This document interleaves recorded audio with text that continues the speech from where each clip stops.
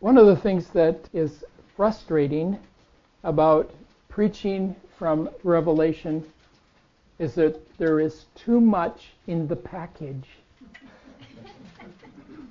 You know what I mean by that? It's kind of like if you were to ship someone a box and, it comes to your door and you think it's from Amazon, but it's not. And it's a curious box, and you open up the lid and it's full of baby grasshoppers, and they just start popping out of the box. You have a mental picture. If you study any part of the book of Revelation, it's like that. Because every time you open it up, you see something new. And, it's a curious book because it's left right at the end of the Bible. And so when you get into it, you realize that it's at the end, but you have to almost go back to the beginning of the Bible in order to be able to understand it and to unpack it. Okay, now erase that illustration from your mind. If you're thinking, housewives, that there's grasshoppers all over this church right now, and no, that's not the condition. But I can see from the look on some of your faces you're confused. I'm sorry, that's my gift.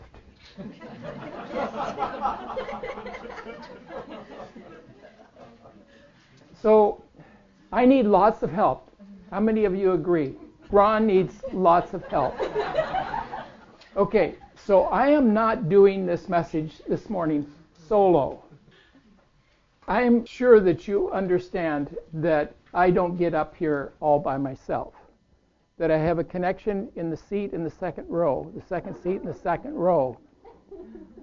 And so I thought, well, you should allow honor to be given to where honor is deserved. And so I'm going to invite Katie to come alongside me. Katie is going to help me with this sermon this morning at the appropriate time.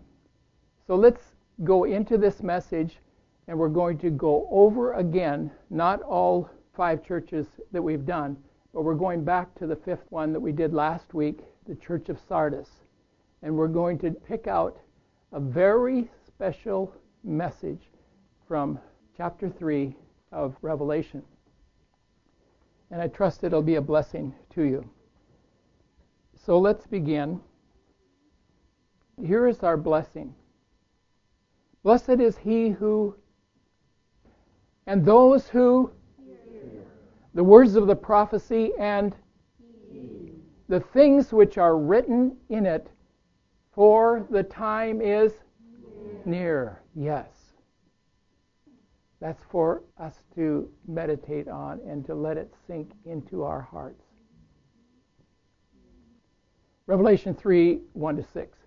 To the angel of the church in Sardis write, he who has the 7 spirits of God and the 7 stars says this, I know your deeds, that you have a name, that you are alive, but you are dead.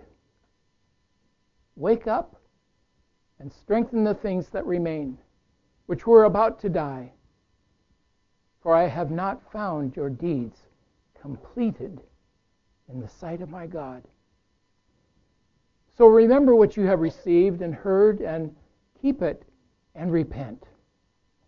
Therefore, if you do not wake up, I will come like a thief, and you will not know at what hour I will come to you. But you have a few names in Sardis who have not soiled their garments, and they walk with me in white, for they are worthy. He who overcomes will thus be clothed in white garments, and I will not erase his name from the book of life, and I will confess his name before my Father and before his angels. He who has an ear, let him hear what the Spirit says to the churches. If you look in your bulletin and also on the board here, we're picking out the word name or names in this passage written to the church of Sardis. I think there are many similarities with the church of Sardis and the church of 2018.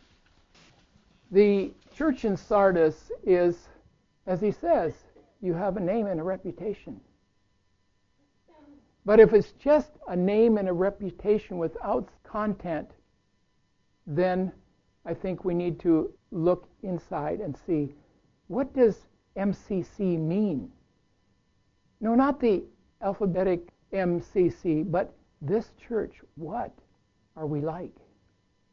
Can't just announce that we're going to have a business meeting this next week, and we're going to start taking a look at who are we? Where are we going? What are we about? What do other people think about us? What is the Lord seeing when he looks at us? This is a good message for that. What's in a name? And from the beginning, there were names. What do names mean to God? Why does he name things? What is the book of life? What is in the book of life? And is my name in the Lamb's book of life? All good questions. Introspective? Yes. And that is what this letter, I believe, is for us in present day 2018, worldwide. No one is exempt. No church is exempt from this letter, although it was written in a church that is no more. The church of Sardis does not exist today, unfortunately. Perhaps they didn't heed the message. What is going to happen to us? What does God have in mind and in store for us? You know, collectively, we are a bunch of people brought together. Some of us might not even know each other very well, but we identify together on Sunday mornings here, and I trust that it's growing to be on other days of the week as we interface with one another. But yet we have an identity, and the Lord knows us by name. So I think that I have enough background for Katie to come up. We have the first verse where it's mentioned, from him who has the sevenfold Spirit and the 7 stars, which are leaders of the churches. You have a name, that you are alive, and yet you are dead. You're looking at that. You want to read the next one?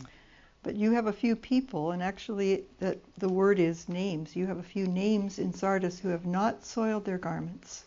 They will walk with me in white. And he who overcomes, I will not erase his name from the book of life. And I will confess his name before my Father and before his angels. I was really struck by this. Obviously, God is saying something here. Jesus is saying something here to do with names. So I began to think about it. What is in a name? Think about it. It's very interesting, isn't it? Names are very personal. Numbers are used to demean people in difficult situations, in prison situations, in places where people want to put others down. They're given a number. We have names. It's very significant. It shows significance. A name shows significance and honor. We don't introduce some great speaker and, okay, our speaker today is going to come up. Here you go, Professor. No. You give his name. Sometimes it's a long one. It's also an expression of love and friendship. It means something to us, doesn't it, when people remember our names? And you try to remember other people's names because you want them to know that you care. And speaking someone's name has significance. It's very expressive of a relationship. And names have meanings. I think of some in the scriptures. There's so many in the Bible. One of them I think of right away is, what did Jesus call Simon? He said, "You're Simon, but you're going to be called Peter," which means rock. Yeah. Jesus' own name means Savior, Yeshua. And there's many. We could go, on and on about that. And each of us has a name. Sometimes we don't even know what the meaning of that name is, but almost all names have a meaning. We just forget what they are. We aren't taught about it these days. And then I thought, what was the very first thing that God gave Adam to do in the Garden of Eden? It says, "Out of the ground the Lord God formed every beast, every bird, and brought them to the man to see what he would call them. Whatever the man called a living creature, that was its name." Now, from childhood, as I heard this story, I just always assumed that Adam decided, okay, those are elephants, and those are tigers, and those will be the lion, I don't think so. I had never thought this before, honestly. But I think he actually gave each of them a name. We meet people on the street with their dogs. If you ask them, "What's the dog's name?" Wow. You got a connection right there. People love to name their animals, don't they? They don't just call them, "Oh, that's just dog. We just call it dog." No way. No, I mean, our son has a dog. It's Bailey Boo, and he says most of the time they just call it Boo. But anyway, that's, But, a dog can have a person's name, be given a person's name, or just, Lump a Thump, but it's something funny, or Princess, or whatever.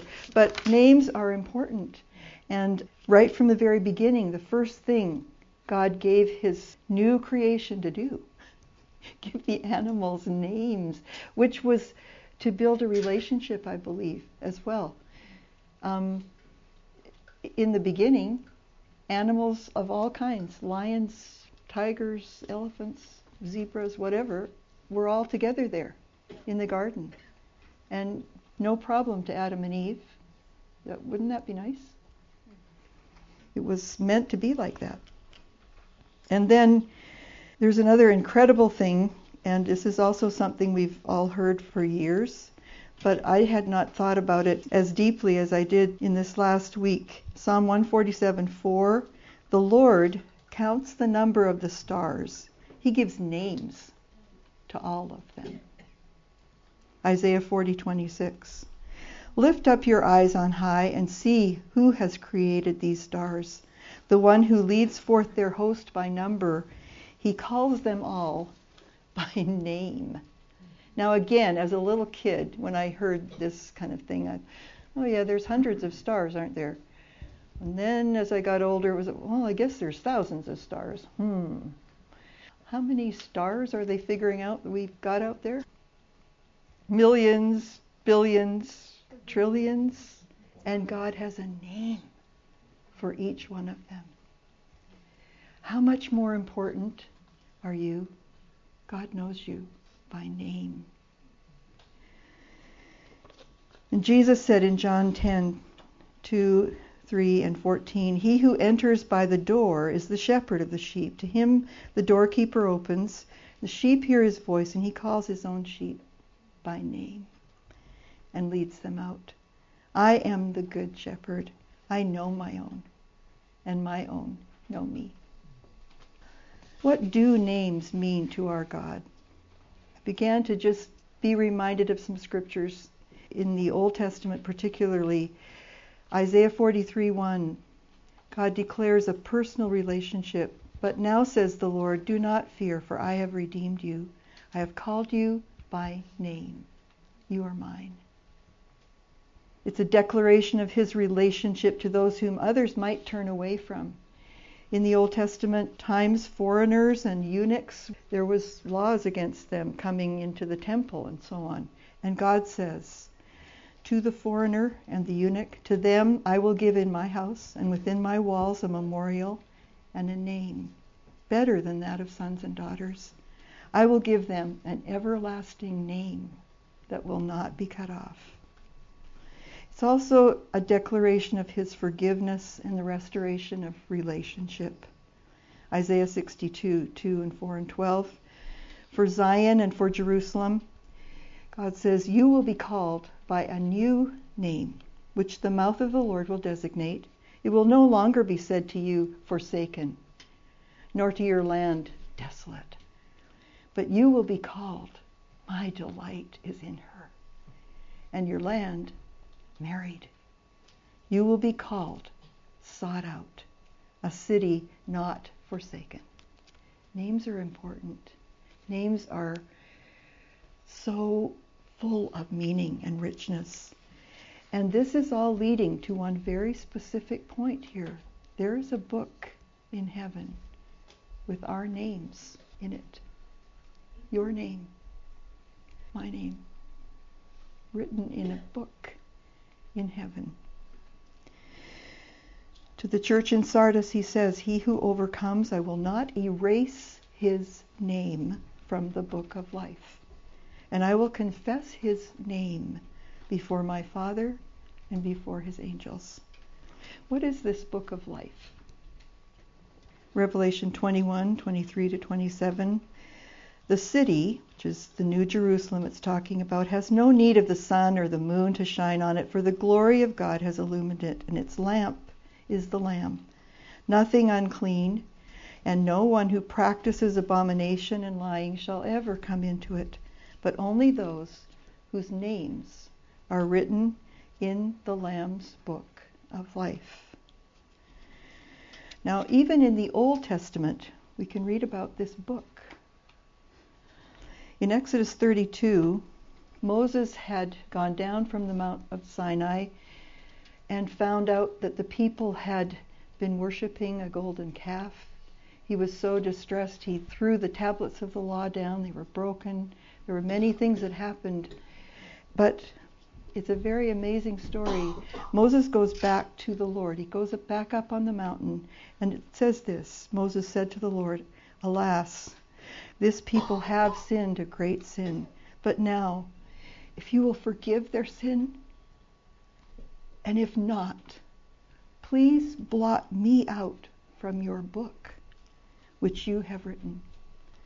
The Lord said to Moses, whoever has sinned against me, I will blot him out of my book.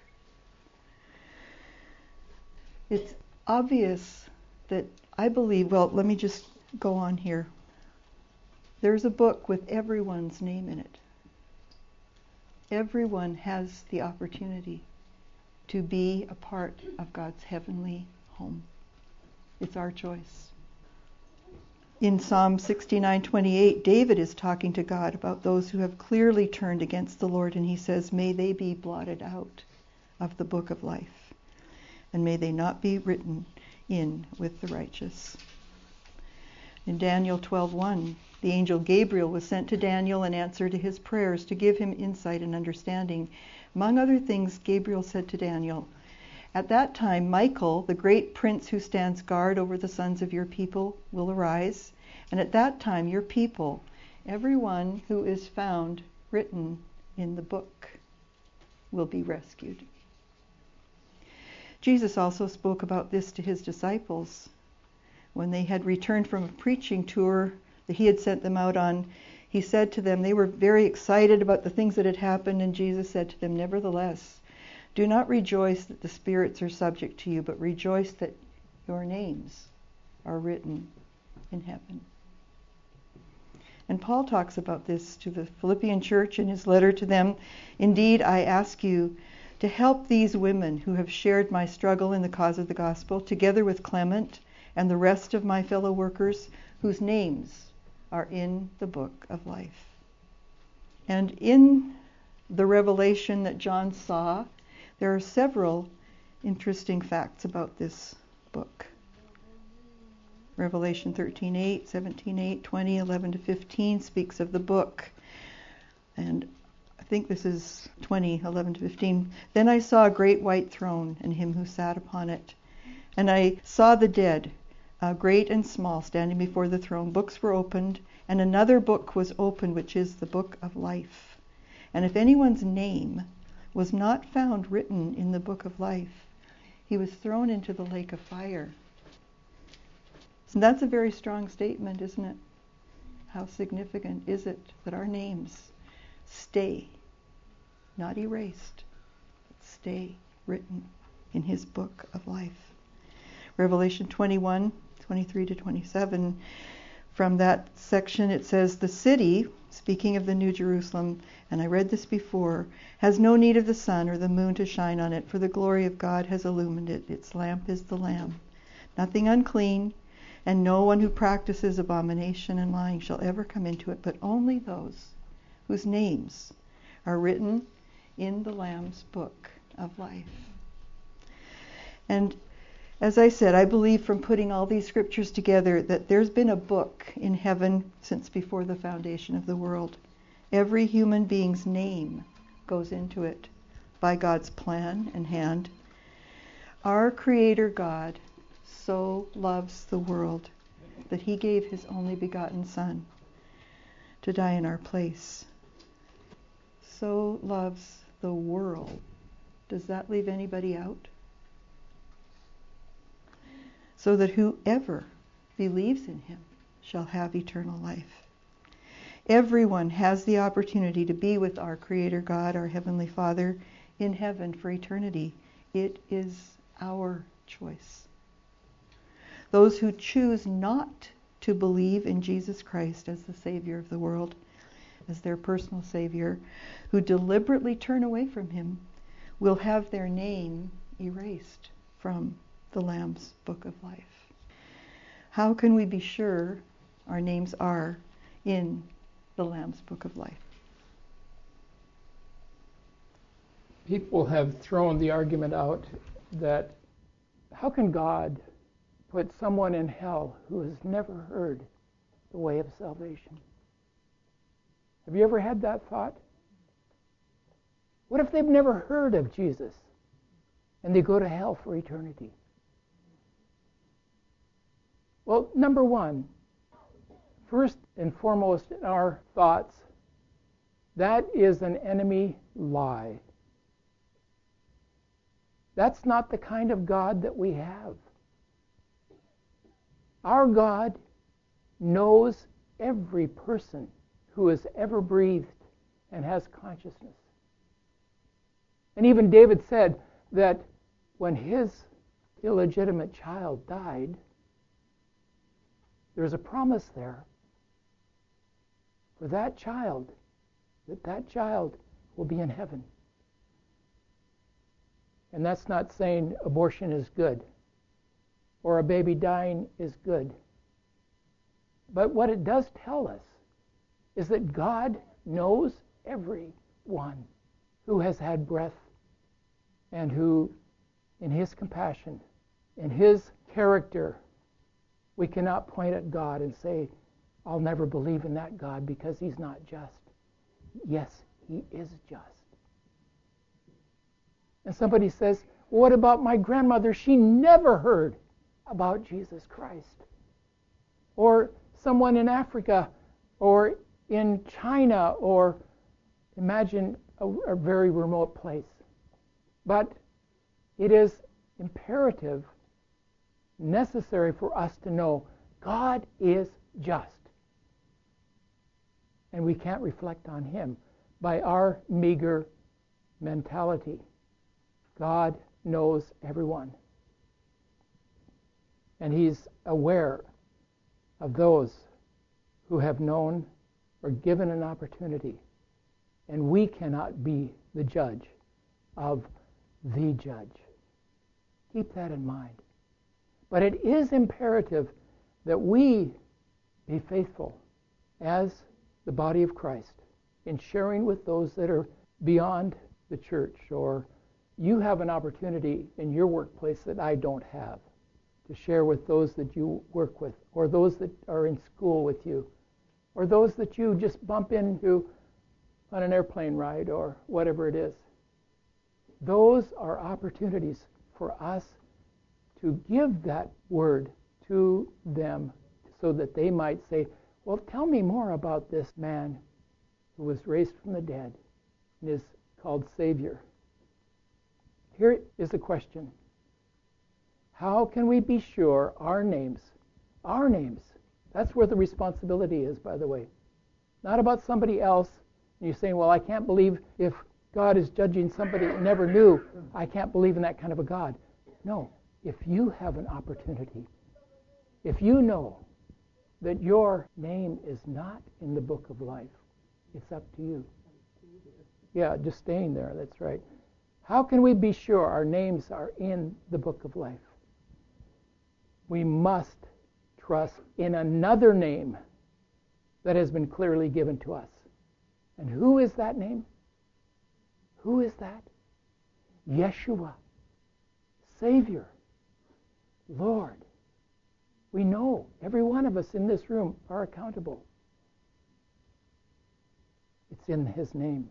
Matthew 1:18-21, when Jesus was born, we're coming up to Christmas, and you will call His name Jesus, for He will save His people from their sins.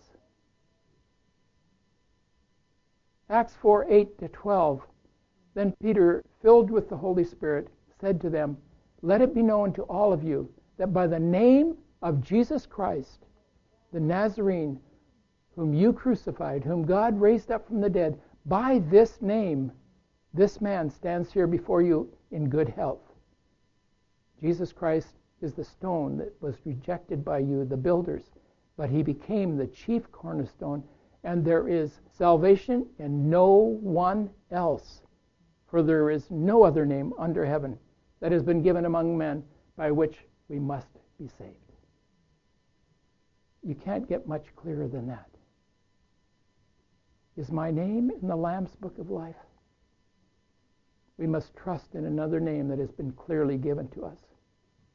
Philippians 2:9-11 says, for this reason also, God highly exalted Him, Jesus, and gave Him the name which is above every name, so that at the name of Jesus every knee will bow, of those who are in heaven and on earth and under the earth, and that every tongue will confess that Jesus Christ is Lord, to the glory of God the Father.